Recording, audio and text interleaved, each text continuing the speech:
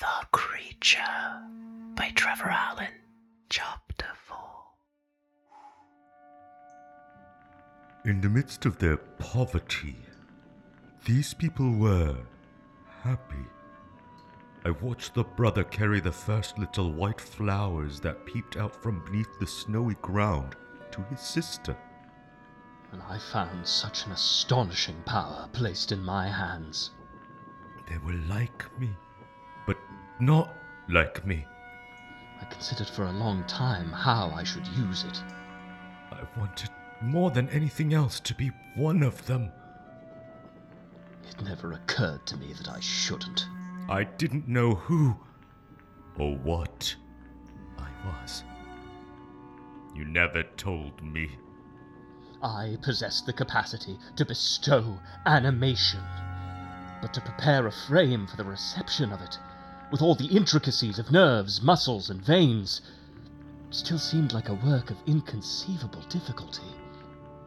In the day, the young man worked in the fields, but after dinner he would read to the old man and young woman.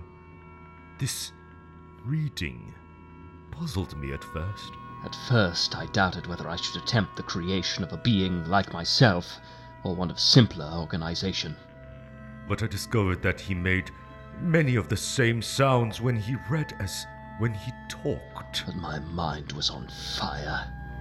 I guessed that he saw symbols for sounds on the paper which he understood. I was propelled from one success to another. I wanted to know these too. But I didn't even understand all the sounds yet.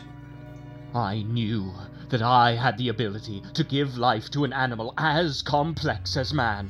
He was teaching his sister to read, and as I listened, I began to learn too. Why shouldn't I? Language came easily to me. I began a journal of my greatest experiment. On one of my nightly wanderings, I came across a satchel filled with papers like I had seen in the cottage. I carried them off before their owner returned. The raw materials within my command didn't seem adequate for such an undertaking. The papers were Plutarch's Lives, The Sorrows of Werther, and Paradise Lost. My history, my philosophy, and my Bible. I didn't doubt that I would ultimately succeed, but I prepared myself for many setbacks. These books became my sole possessions, and I spent many months deciphering them. I thought about the advances which take place in science every day. I applied my whole mind to it, and I improved greatly in the science, but not enough to have any kind of conversation. I hoped that my attempts would at least lay the foundations for future success. I wanted to show myself to the cottagers. I began the creation of a human being in a solitary chamber at the top of the house, my own laboratory. But I decided not to, until I could speak their language. I kept my filthy workshop a secret. This might make them overlook my deformity. Since the minuteness of the parts hindered my speed, I decided to make the thing of a gigantic stature, about 8 feet in height and proportionally large. I admired the perfect forms of my friends, their grace, beauty, and delicate movements. I spent months collecting and arranging my materials. But then one bright moonlit night, as the snow began to melt, I took bones from crypts and vaults. I saw my face reflected in a clear pool. The dissecting room in the slaughterhouse also furnished many of my materials. At first, I stepped back, unable to believe that the thing in the water was really me. It was hard work, and I often turned with disgust from my labor. I was filled with disgust when I became convinced that I really was a monster. Only the moon watched as I tortured living animals to animate this lifeless clay. What possessed you to do this? A frantic impulse urged me on, and I lost all perspective. I thought only that a new species would bless me as its creator, and that many happy creatures would owe their lives to me. No father could claim the gratitude of his children as completely as I would be able to. Behold the great creator at work. If I could bestow animation on lifeless tissue, in time I might be able to prolong life indefinitely, to stop death. What gave you the right to play God? I pursued my task with unremitting labor.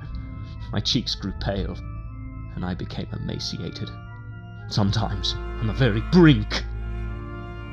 I failed, but I clung to the hope that the next hour or the next minute might bring success. I was urged on by a madness.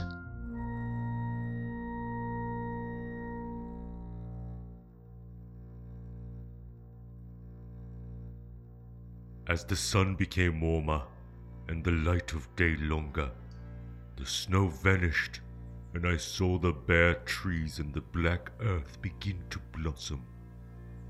The spring passed while I worked. It was my first spring.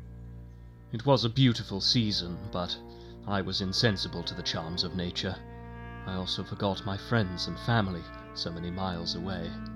I hadn't seen them for such a long time, and I knew my silence made them uneasy. My father's voice was always there. I know that while you are pleased with yourself, you will think of us, and we shall hear from you regularly. However, I will regard any interruption to your letters as proof that your other duties are equally neglected. Father, you're wrong! What's wrong? Walton! I thought he was wrong, but now I'm convinced that he was justified and that I shouldn't be free from blame. My mind became more active.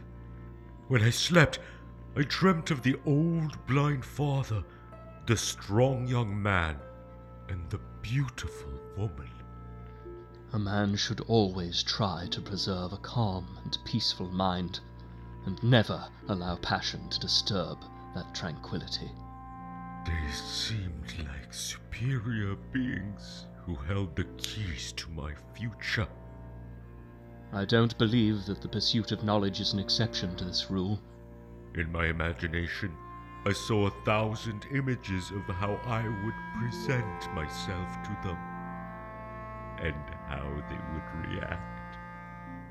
If your life's ambition has a tendency to weaken your affections, and to destroy your taste for the simpler pleasures, then it is wrong. I imagined that they would be afraid at first, until by my gentle actions and kind words, I could first win their friendship, and then their love. That is to say, it is not befitting a human mind. These thoughts kept me going. My one goal was to acquire the art of speech. My voice was harsh, and not like their soft tones, but I pronounced the words that I understood well enough. I learned very quickly. I guess I should thank you for my mind, Father. It was on a dreary night in November that I saw the accomplishment of my work. Knowledge is such a strange thing. I was anxious and tired. I hadn't slept in days. It acts like a disease for which there is no cure. When I had collected the life-giving instruments around me to infuse a spark of being into the lifeless thing on the table, it was already midnight. Sometimes I wanted to shake off all thoughts and feelings and forget myself. but I couldn't. Not even in sleep. The rain pattered against the panes, and the lightning flashed overhead. That's when the nightmares would start. My candle was almost burnt out, when in that half-light I saw the dull yellow eye of the creature open. It breathed hard and shook its limbs. I found that there was only one way to overcome the pain of life, and that was in death, which I feared. I jumped back in fright, but as I did so, it fell back and just lay there, motionless, like death itself. Because I didn't understand. It was a catastrophe. Not because I had failed, but because up until that moment, I hadn't given any thought to the thing itself. It was hideous. I admired virtue and good feelings, and loved the gentle manners of my friends. But I was shut out from their lives because of the way I looked. I had selected its features as beautiful. The music, the flowers, and the stories were not meant for me. Beautiful? God, its yellow skin barely covered the muscles and arteries beneath. I am a miserable creature. Its hair was long and black, and its teeth were pearly white, but they only formed a more horrible contrast to its watery eyes. They seemed almost the same colour as the yellow sockets they stared out of. It had a shriveled complexion and straight black lips. I learned about families. I had worked for 2 years with the sole purpose of infusing life into that inanimate body. Sons and daughters. I didn't sleep. Mothers and fathers. I didn't eat. I had none of these. And now that I had come this far, I was none of these. when I saw it move, the beauty of the dream vanished. Where's my family? I was sick at the sight of it. Where did I come from? I turned off the machines in my lab and left. No mother held me. I threw myself onto my bed, No father watched over me. completely exhausted, My past is a blank. and finally slept. I have always been exactly as I am now. But nightmares haunted me. I have never seen anything that resembled me. I thought I saw Elizabeth turn into a corpse as I held her in my arms. But I do remember you. When I woke, I saw your face there, in the dark, a cold dew covered my forehead. lit by flashes of light.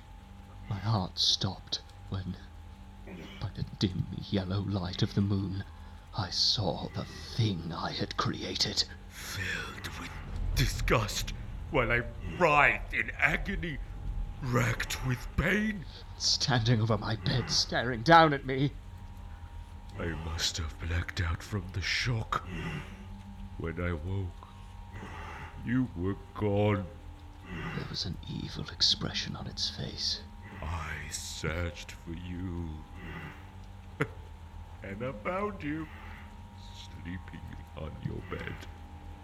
Its jaws opened. What am I? It made some inarticulate sounds. Where did I come from? It might have spoken, Why am I alive? but I didn't understand it. Please tell me. One of its arms reached out to grab me. Who are you? I escaped and ran downstairs. Don't run away. I took refuge in the courtyard of the house. Soon after I came to my hovel, I discovered some papers in the pocket of the coat that I had taken from your lab. I stayed there the rest of the night listening for any sign of the corpse to which I had given life.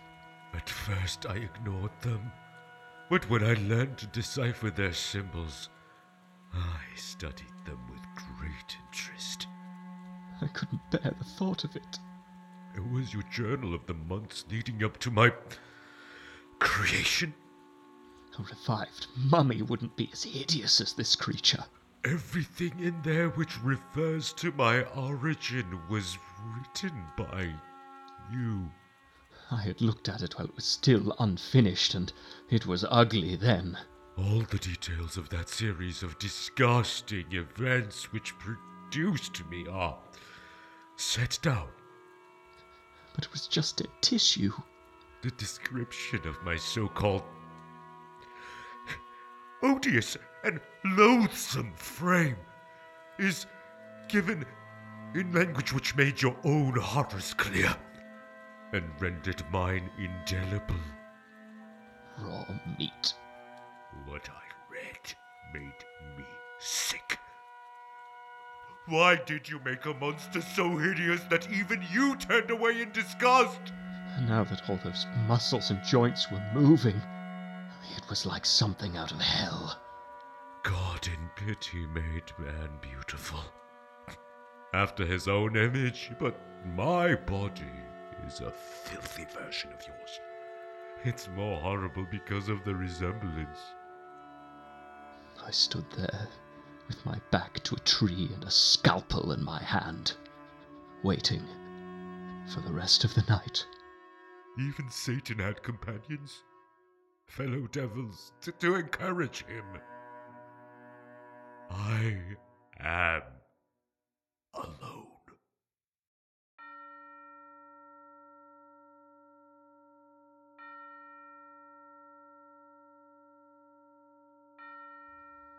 Morning dawned, and the thing hadn't appeared again. As soon as it was light, I ran out into the streets. I expected to see it around every corner. Just then, a coach came towards me. When it stopped and the door opened, Henry Clerval stepped out. Victor, I'm so glad to see you. It's great of you to meet me here. How did you know I was coming? It was supposed to be a secret. Elizabeth sent me to keep an eye on you. Clerval, it's so good to see you again. I suddenly felt calm for the first time in months.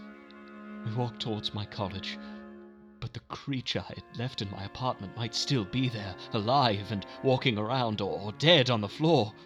I was more afraid that Clerval would see it than I was of the thing itself. I asked him to wait at the bottom of the stairs while I went up to my room. My hand was already on the door before I knew what I was doing. I threw it open, but nothing appeared. I went in, but the apartment was empty and my lab was free of its hideous guest. I could hardly believe my luck. When I was sure that it had gone, I ran down to Clerval.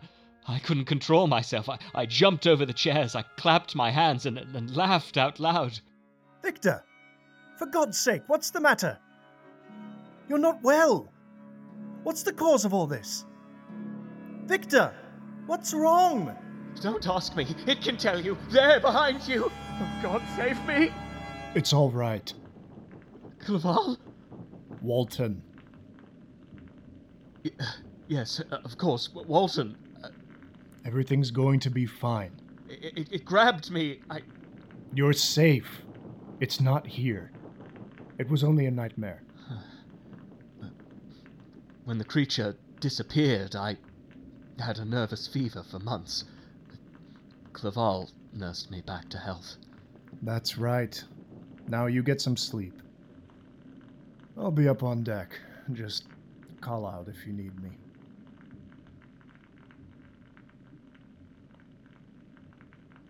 Our cast included Paul Rosenfield, Philip Hoffman, and Bora Max Koknar. The entire production was under the direction of yours truly, Alika Spencer Koknar, and stage managed by Miranda Whipple. Original composition, sound design, and sound engineer for this presentation created by Gregory James Holmes. Video elements assembled by Philip Hoffman and episode art designed by me. This is Alika Spencer Koknar, Chief Talent Officer at The Dragon, inviting you to return for Chapter 5 in The Dragon's podcast presentation of The Creature, written by Trevor Allen. In Chapter 5, The Best People in the World, the creature summons the courage to approach the family who lives in the cottage. Frankenstein is nursed back to health by his friend Henry Clerval and begins a new field of study. Tune in next Monday to hear the story unfold. Dragon is a nonprofit that depends upon the generosity and participation of you. No gift is too large or too small to make an enormous impact. You can feed the Dragon directly online at www.dragonproductions.net/CRE donate. All proceeds made from this link will go directly back to the Dragon, as well as the artists that made this podcast possible, because only together can we help the arts thrive. Thank you so much for listening.